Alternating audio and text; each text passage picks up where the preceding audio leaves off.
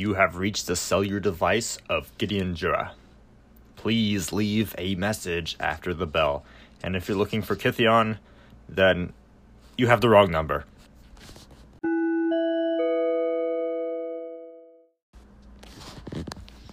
Hey Gideon, it's James from Oathbreaker MTG. And I was just going to call about your signature spell book, because some of the cards, I just want to let you know, are they good in Oathbreaker or not? You know, they'll help you out when you're battling against everybody, right? So, you, yourself, hold on, let me pull it up right here real quick. That is Gideon Jura, your Planeswalker card. Gideon Jura. Okay, let's see what you got, buddy. Hold on, I forgot to add card, otherwise it's just your art. You're quite the dude everybody loves. Anyway, so you cost 3 and 2 white, so you come out on turn 5. That's a little bit late, don't you think? But it's fine, we all know you're a late bloomer. Anyway, so you're +2, you come out with 6 loyalty. During target opponent's next turn, creatures that player control attack Gideon Jura if able. Well, that is really interesting during multiplayer, because if you're being swung at by one board, then the other 2 players are kind of doing whatever they want, so it doesn't really protect against them. And then your -2 is destroy target tapped creature. I think that's kind of rubbish in Oathbreaker, because people have lots of tokens to block other things, to protect their Planeswalker, so they're not really going to attack unless they're pretty sure that they're going to get rid of a whole bunch. Or there's your 0 ability, I guess. Until end of turn, you become a 6/6 human soldier creature that's still a Planeswalker. Prevent all damage that would be dealt to you this turn.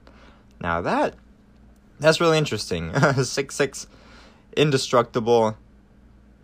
That's until the end of this turn.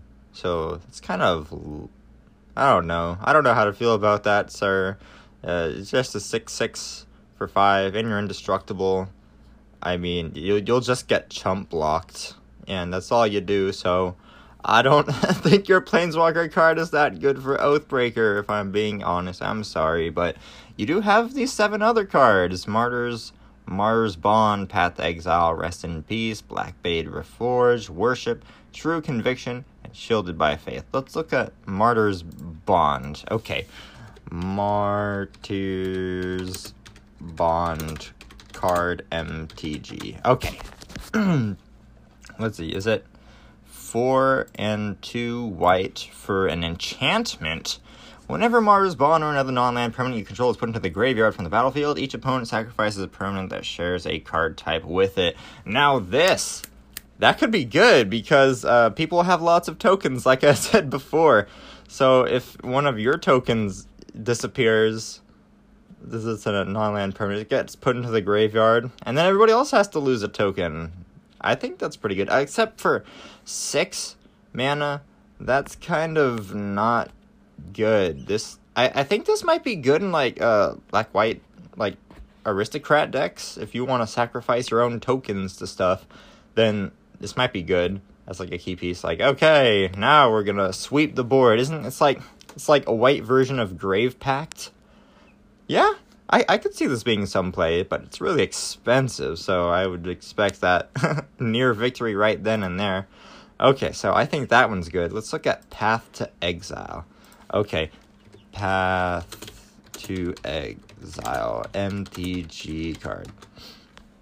Alright, so this guy, waiting for it to load, my bad. Okay, 1 white for an instant. Remove target creature from games. Controller may search the library for a basic land, put into play tapped, then shuffle his or her library. I like that it exiles. I mean, if you're worried about tokens, this won't matter that much. You pay 1 mana, that player gets a thing, and if push comes to shove, you could just use it on yourself and sacrifice a chump guy and ramp yourself a basic land. I think that's pretty good. On turn 1, you just play, like, I don't know, just like a 1/1 soldier? I don't know. Elite Vanguard, maybe. That's 1 white for a 2-power 1 toughness, but I feel like you should know that. Sorry. But you could use it on yourself. And if somebody has a really, really huge, scary creature like a colossal dreadmaw that they're threatening to trample all over you and take you out of the game, you could just Path to Exile one of them. Get rid of them. So that's really good. Yeah, I think Path to Exile is really good. Okay, so Rest in Peace is 1 white for an enchantment. Let's type that in. Rest in Peace, MTG card. Excuse me. Alright, images. And Rest in Peace, 1 white for an enchantment. Hold on a second. When Rest in Peace enters the battlefield, exile all cards from all graveyards. And if a card or token would be put into a graveyard from anywhere, exile it instead. This is graveyard hate. It doesn't really do anything.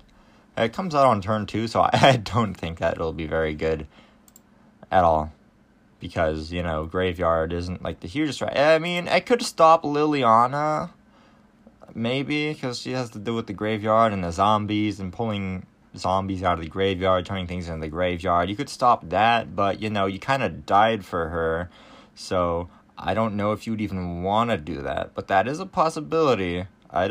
Nobody's coming to mind who else does that. That's Rest in Peace. Okay, so let's look at Shielded by Faith now. Shielded by Faith. MTG card. Alright. So, Shielded by Faith is 1, a white and a white for an Aura enchantment. Enchanted creature as indestructible. Whenever a creature enters the battlefield, you may attach Shield of Faith to that creature. I'm not really sure. I guess you could play this on, turn 3. You yourself are indestructible, so it doesn't do anything to you. But if you have another big guy, or maybe a flyer that's supposed to beat down your opponents, then I think this would be good for that. It would protect it real good. And if you summon a huge token, I don't know how you're gonna do that, but maybe. Yeah, you're all about having a bunch of little dudes. White weenie.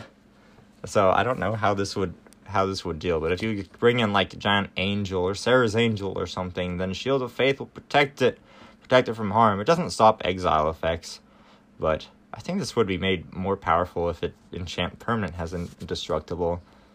But I'm not sure. I mean, I suppose it's good if you're entirely all hey, let's have this huge guy, and we gotta protect him now, then Shield of Faith will be really good, especially when he bounces around between your dudes. So, I suppose Shield of Faith is pretty decent. Okay, and your next dude, True Conviction, 3 white, converted mana cost 6. Okay, let's pull it up. True Conviction, MTG card. Okay. Pulling up the image right now, and True Conviction, converted mana cost 6. Whoa, another enchantment. Okay, creatures you control have double strike and lifelink. Ooh, man, this is really good, because it gives them first strike, so if it's blocking people or attacking people, then you'll bring them down first, and you'll gain a bunch of life with a bunch of creatures. You'll gain twice as much life, actually, because of the double strike. And this enchantment, so it stays. People are going to want to get rid of this. It might not necessarily end the game right then and there, but it'll give you a ton of life, so I think True Conviction is definitely a force to be reckoned with. I would say you gotta have this with you. Okay, another card, 2 left, Worship, 3 and a white for an enchantment. If you control a creature, damage that would reduce your life total less than 1 reduces it to 1 instead. I guess this would work really well alongside Shielded by Faith since it protects it, except it could still get exiled. So, but for 4 mana, this enchantment, I'm not too sure, to be honest. If somebody just does a board wipe, then you can be done for real fast. I suppose it... Nah, I really don't think it's that good. You can prove me wrong if you want. And your last dude, Black Blade Reforge. For 2 mana, this legendary artifact equipment. Equipped creature gets +1/+1 for each land you control. Equipped to legendary creature for 3, and then regular equip cost is 7. I don't think there's gonna be that many legendary creatures in Oathbreaker for you to give this to. So, and even then, it would give them maybe 4, 5, plus 4, plus 4, plus 5, plus 5. So, and for 7, because you're not going to have too many legendary creatures, I just don't think it's that good, unless you give it... I feel like this wouldn't work good for you, but if somebody like Vivian or Freyalise had this, then they could produce the mana to equip it easily, or Nissa could use this. They get all the lands out to ramp, and then it equips easy. And then green has tramplers, so I don't think this is good for you, but them, yeah, so maybe watch out for that. And just letting you know, Gideon, your spell book came out, and, I just needed to, hey, you should subscribe to my YouTube channel, where I talk about all the cards that are good for Oathbreaker, and you'll want to know because you, Gideon, you are one of the best. Gideon Blackblade is the best Planeswalker in Oathbreaker. I'll admit it. You're so powerful. Everybody loves you. You're so sexy with your big muscles and your big sword, Blackblade. Everybody loves it. Yeah, so check me out, and maybe, I don't know, I'll do a deck tech on you because you're just that cool. Alright, that's all. I just need to let you know. This voicemail is very long. I'm sorry. But I feel like real feedback would probably be super good for you. Okay, bye-bye.